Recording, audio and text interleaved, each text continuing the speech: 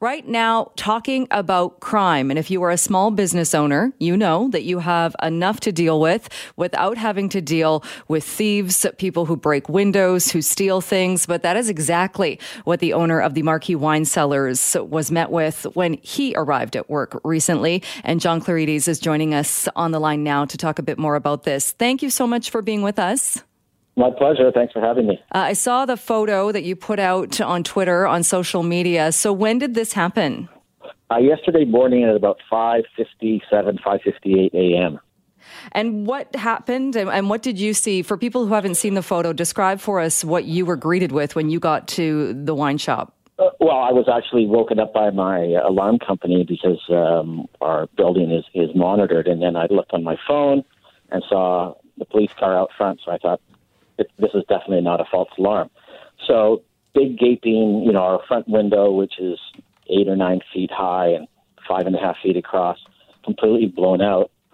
And when I looked at the security video, what they had done is taken a butane torch, the kinds that chefs use, put it at the bottom of the window, and what that does is reduces the temper of the glass and it shatters. And inside my shop was our brand new electric branded e-bike that we do deliveries with in the West End and downtown because, of course, the mayor and city council want us to do bikes, and that $6,000 bike was stolen. So now we have crack addicts being able to cruise around quite comfortably stealing on a brand new electric e-bike because they get to use bike lanes too. Well, hopefully someone will see the bike. I know that's probably not the number one priority right now, but we have seen a fair number of them be recovered. But it's got the way you described that too. So whoever did this, like you said, you have surveillance footage of this. You have an armed store with an alarm company. I'm sure there's a sign on the door, on the window that says these premises are monitored, and that didn't deter this thief at all. 20 seconds and it's done. It's done. It's over. It happens so quickly. The wine is too heavy and it's too small. The bike is, the item that they want. So the police can't, unless they're driving by, they cannot get there in time. It just won't happen. They're too busy doing other things. And just on my block alone, across the street at 1033 Davie, at Bassa Optical, their front window, one of their windows is smashed.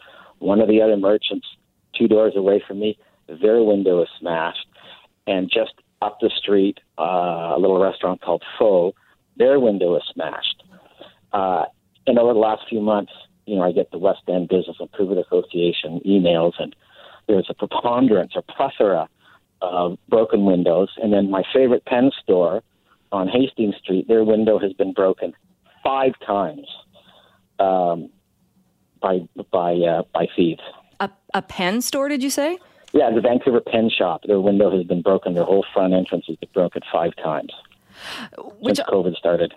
And not at all to suggest that making any excuses, but you can kind of piece it together. A thief that's going for a crime of opportunity. Maybe they looked in your window and saw this expensive e-bike and thought, okay, This is where I'm going to focus. I'm going to get that bike. But what are they doing 5 times? What are they taking from a pen store?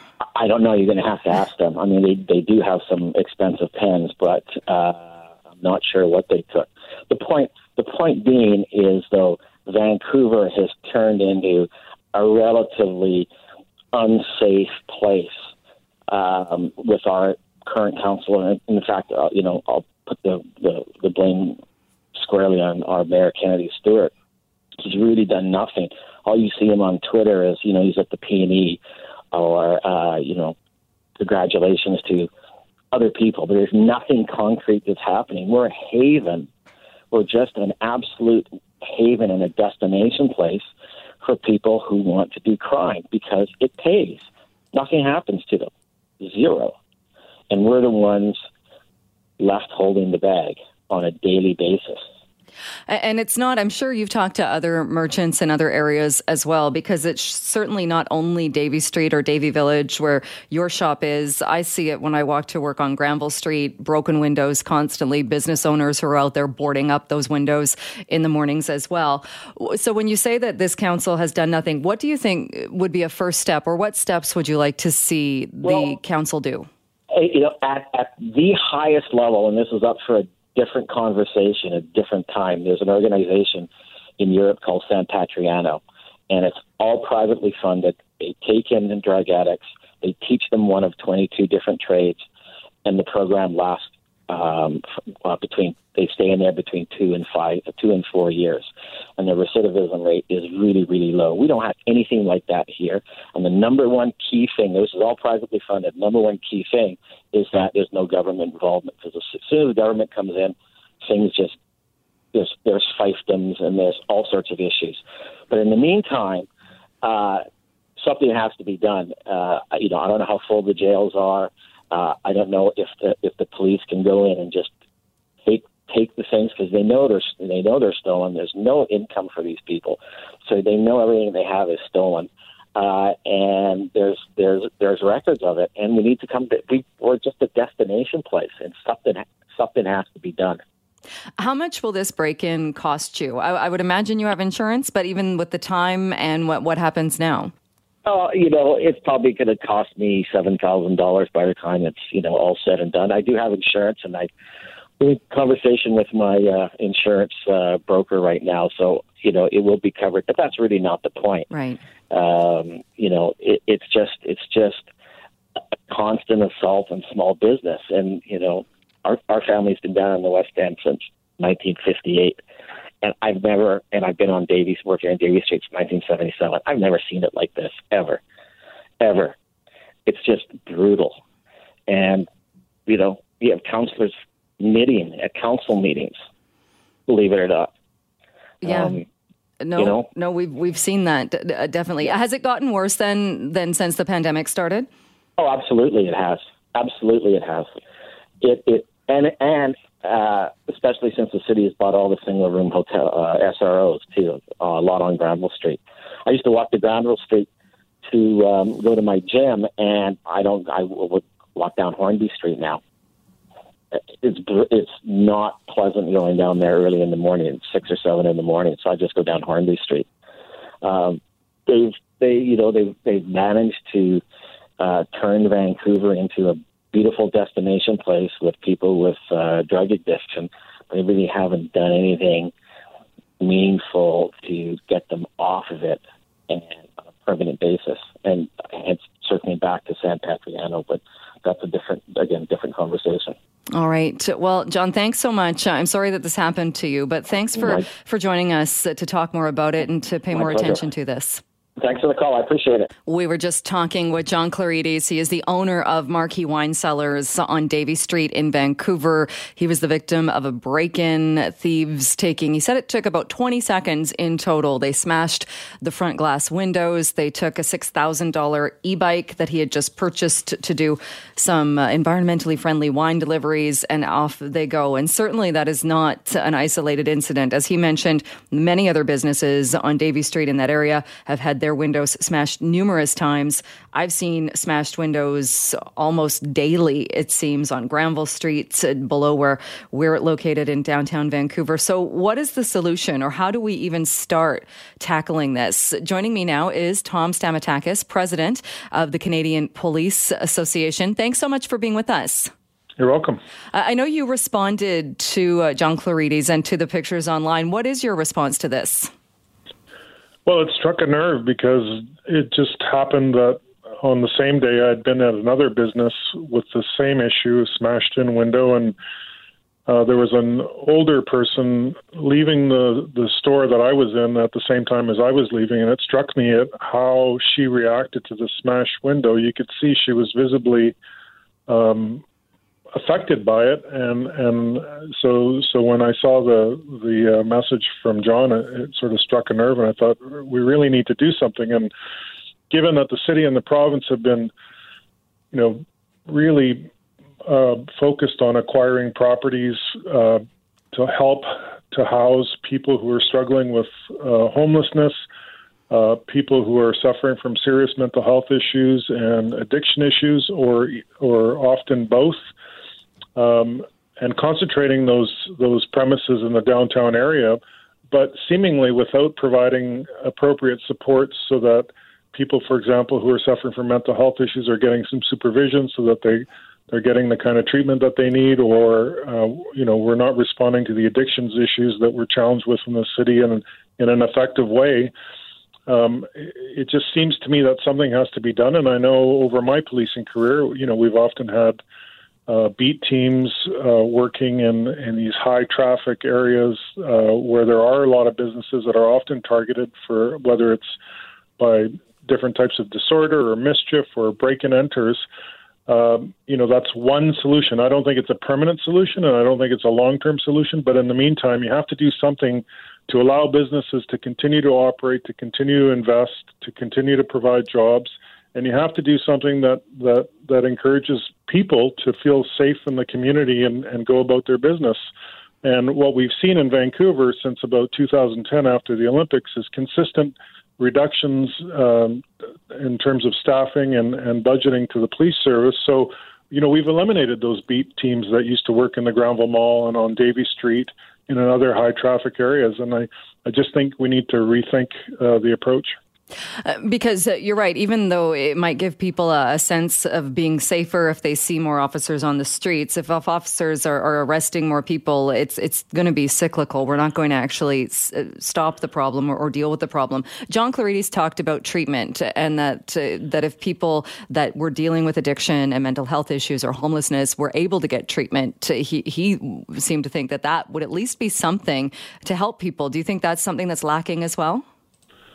Well, 100%. I mean, over my policing career, and certainly in my various roles advocating on behalf of police members, I've been involved in the discussion around, harm reduction and drug addiction and related issues in this city for many, many years. And what we've consistently seen is a lack of investment in terms of capacity around detox, around treatment, around counseling. So you can't say we want to respond and help people, but then not build the capacity to be able to give access when people do need detox or they do need treatment.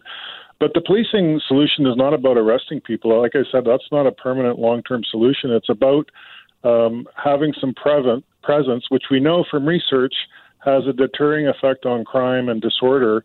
And the police can play a role in facilitating getting people to the right resources. This is not an issue that we're going to arrest our way out of, where arresting people needs to be the focus. That should be the last thing we do. But it is about building capacity to provide support to people who are struggling with, like I said, mental health issues or addiction issues or both, so that there are, spaces for treatment, for detox, for other resources that might help people and provide an opportunity for them to get what they need without resorting to breaking into businesses like John's or doing other things that are really undermining the quality of life in our city. John mentioned, too, that he's noticed a big decline. You talked about after the 2010 Olympics. He talked about a big decline that he's noticed during the pandemic. Have you also heard from officers, or what is your response that he and other businesses have said during this pandemic things have gotten much, much worse? Well, I completely agree. I live in this city. I've lived in this city for a long time. I raised my family in this city. I visit businesses in different parts of the city, all the things that the city has to offer. I've noticed a significant decline in the last 18 months to 2 years. And that is really a function of policy decisions that have been made to locate supportive housing, what they call supportive housing, or housing capacity in a small part of our city, which happens to be the downtown area, without providing the accompanying supports that are necessary to support people who have a lot of challenges in that housing, so that they're not resorting to breaking into businesses or assaulting people or engaging in other types of disorder that really affect the quality of life for all citizens, particularly those that live in the downtown area. All right. Tom Stamatakis, we're out of time, so we'll have to leave it there for today. But thanks so much for joining us to talk about this. You're very welcome. We talked a little bit about this on the show yesterday. We were just getting details while we were on the air. A very sad story coming out of Kamloops. A 70-year-old woman passed away while she was in the waiting room waiting for care at Royal Inland Hospital. She was in the ER there on Wednesday morning. One of her daughters has been speaking out, saying that her sister took her mother to the hospital around 8 p.m. Tuesday evening. Her mom was complaining of some stomach pains. Said she was checked. They did her vitals, checked that, found she had low potassium levels. But around 2 o'clock in the morning, the sister said that it appeared that her mom had some kind of slowing of her pulse. She didn't look good, and she passed away shortly after, again, still in the emergency room of that hospital. Since those details were released, we've been hearing about shortages at Royal Inland Hospital, saying that that hospital is currently suffering from an acute nursing shortage, especially in the emergency department, where we're told about 2/3 of the staff have reportedly either resigned or transferred out of that department because of burnout. As of yesterday, 13 of the 17 intensive care beds were occupied by COVID-19 patients. So let's talk a little bit more about this with Mike Old, who is a spokesperson with the Hospital Employees Union. Mike, thanks so much for coming back on the show. Thanks, Jill. I know your union doesn't represent nurses, but you do represent a lot of workers in the hospital, and they must also be stressed out and very much impacted by this. Yeah, I mean, first of all, I just want to extend our condolences to the family and friends of the woman who unfortunately died in the ER. It's a real tragedy.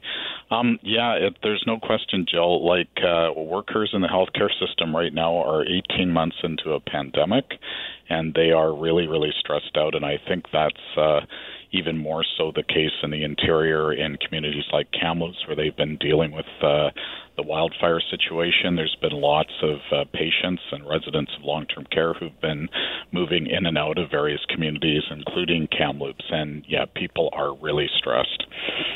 What do you do in scenarios like that? And again, I know that your union doesn't represent nurses, but I think I had seen the number out there where generally, say if there were supposed to be 11 or 12 nurses on shift and there were only 7 or 8, or there was almost half of the number that were supposed to be there. What does that do for your workers then when there aren't enough workers in one field? Well, as you said, we don't represent the nurses at Royal Inland Hospital, but generally speaking, what happens is workers are redeployed from another part of the hospital, which, it has a bit of a domino effect. And in this case, I believe that redeployment to the ER probably is the reason why a lot of the elective surgeries have been canceled at Royal Inland Hospital. In terms of our members, I mean, there's a very diverse team of healthcare workers at Royal Inland, and we know that there have been serious staffing issues on every floor in every department. And, one of the things that's happened is workers who have put in a lot of overtime, both because of COVID and because of the wildfires, they cannot get any approval to take some of that time off. And I think it's really having a big impact on people's mental health. They don't have an opportunity to relax, recharge their batteries, spend some time with their families. Getting ready to talk to you today, I was talking to one of our stewards at Royal Inland, and my heart rate was going up just talking to this steward. You can just hear the stress in people's voices. They're really at the end of their rope. Are you seeing then people as well resign or leave the profession they're in?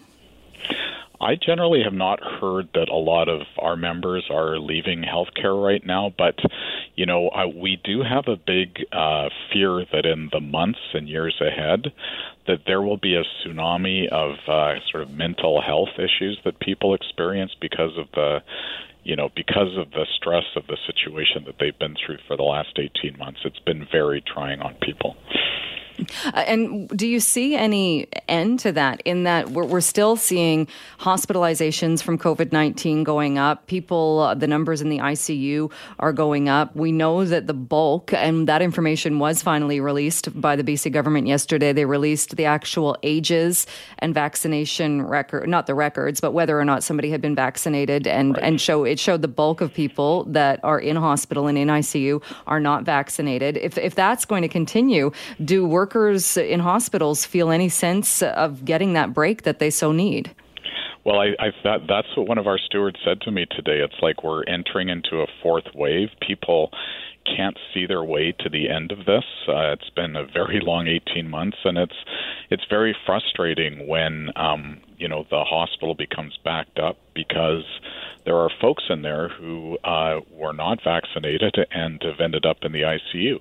Now, healthcare workers are people who are compassionate and committed, and they will provide good care to everybody who comes into that hospital. But, if folks in the community want to give our healthcare workers a break, and they have not been vaccinated, they really need to go seek reliable sources of information, talk to their doctor, talk to the BC Centre for Disease Control, get informed, and get vaccinated, because that will help the situation a lot. Do you think it would change the minds of people, or would it be a positive step in that we know in long-term care, workers in that part of the healthcare system will need to be vaccinated by the date in October. But some people might see that and think, well, if people that work in acute care, and I know we think it's coming, but if people that work in hospitals or acute care, if there's not a vaccine mandate for people that work in hospitals, could that lead to others being hesitant? Well, I think it's been pretty clearly signaled by the health minister and the provincial health officer that a vaccine requirement is coming to the rest of healthcare. We don't know exactly what that will look like, but I think it's pretty clear that that requirement will be across the system. And what kind of a response do you anticipate from members of the HEU? Well, HEU members are generally well vaccinated. Our own polling indicates to us that in excess of 90% of our members have had the vaccination. And I think as we draw closer to the sort of important dates around the vaccine mandate, so anybody who wants to meet the October 12th deadline will have to get their first vaccination by September the 13th. I think that number will only grow, and I think it'll be a fairly small number who aren't vaccinated at the end of the day, and we're hoping that it's quite small. All right. Well, Michael, thanks so much for coming on the program to talk about this today. I appreciate your time once again. Really appreciate the opportunity, Jill. Good afternoon. We have been talking about overworked healthcare workers. We talked about Royal Inland Hospital and a very sad situation there yesterday. And there has been a lot of talk about the treatment of COVID-19 patients. And we got a breakdown yesterday of how many people are in hospital who are vaccinated and not vaccinated. The biggest group was the 50 to 59-year-olds. 27 of the people, 60 to 69-year-olds, 26 of the bulk of the full number of people that are in hospital right now. But those are the numbers of people in those age groups who are not vaccinated. So what exactly are the costs of the treatment? Well, joining me now is Anne Chapman, Director of Spending with Primary Care and Strategic Initiatives with the Canadian Institute for Health Information. Thank you so much for being with us. Hello, Jill. Thank you so much for inviting me to talk about this report. Well, we so rarely talk about the breakdown of what things cost in our healthcare system, but this is a really interesting breakdown specifically of the cost. It's the estimated average cost of a hospital stay for somebody with COVID-19. So can you run us through some of the numbers? For sure.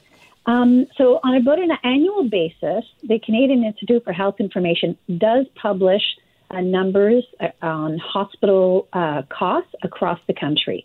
We do that every year. What's new in this particular year is that we have done the specific analysis looking at what is the cost of the COVID-19 patients.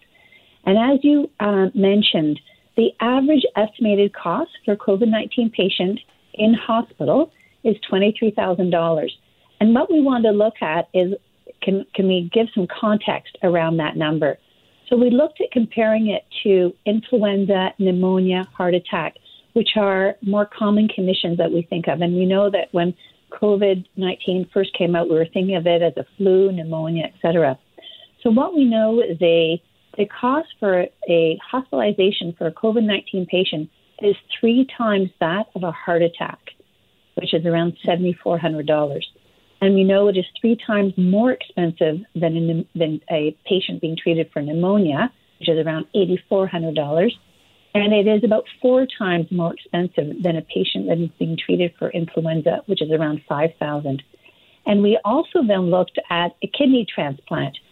What kind of costs are involved in a kidney transplantation? And those costs are around $27,000, which, as you can see, relative to the others, is a little bit more in line with the $23,000 cost for the hospitalization for a patient that has COVID. So we do know that the longer you stay in hospital, the more expensive it is. So on average, length of stay for a patient, COVID-19 patient in hospital is 15 days. If that COVID-19 patient is in the ICU, we know that the person there is on average there for another week, so at least 21 days. That's a long time in the ICU in hospital. And we do know that about 60% of those patients that are in the ICU are ventilated. So you add up a complex illness, an illness that requires you to be at the hospital a long time, possibly in the ICU with ventilation. That is where those costs are. It's interesting to look at it that way and compare it like you did to some other things such as heart attacks, influenza, that kind of thing. What are you hoping people take from this when they hear these numbers? Mm-hmm. So I think what we want people to realize is that if a patient is sick with COVID-19 as in the hospital, they're very sick. They need a lot of care. And these figures speak to that complexity of this particular virus and the illness and the number of resources that are needed to treat those patients, whether they're in ICU or not. And it's really that awareness that if you're sick enough to be in the hospital, you're very sick. And how does it compare, or did you look at it, how it fits into hospital spending in total as far as what the provinces spend on healthcare? Yes. So what we know so far is in the last fiscal year, so 2020 to 2021, Canada's hospitals have spent about $1 billion, over $1 billion, treating COVID-19 patients. That figure does not include Quebec data. That was not available at this time. We do know if we look at all of hospital spending, it's around $55 billion, and that was a year ago. So coming out this fall, we will have numbers that we'll be looking at that most recent year of data, looking at what have we been spending in hospitals for that entire year. So the COVID-19, the $1 billion, is just one piece of that larger puzzle.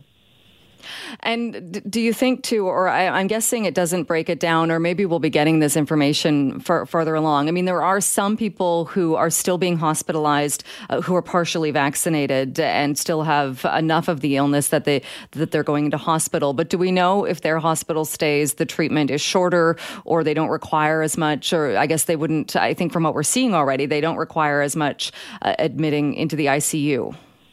Mm-hmm. I don't have that data looking at a distribution of the cost for patients that are vaccinated or unvaccinated. But if we think of the costs are driven by the length of stay, the complexity of the virus, other comorbid conditions, those are conditions that the patient also presents with beyond just COVID, those things will factor in, as well as whether there's an ICU admission and use of ventilation. So it's really what is involved, in the patient's care that will determine what the costs are.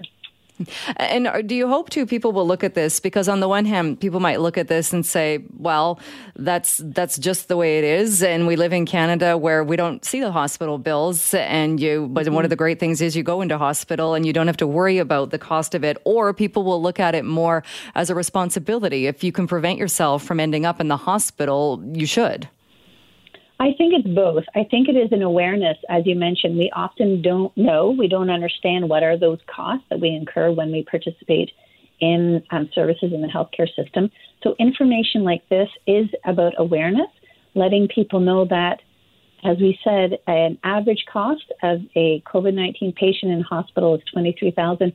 If they're in the ICU, and more than doubles at $50,000. Just awareness of that compared to some of the other illnesses just speaks to how severe this pandemic is if you end up in hospital.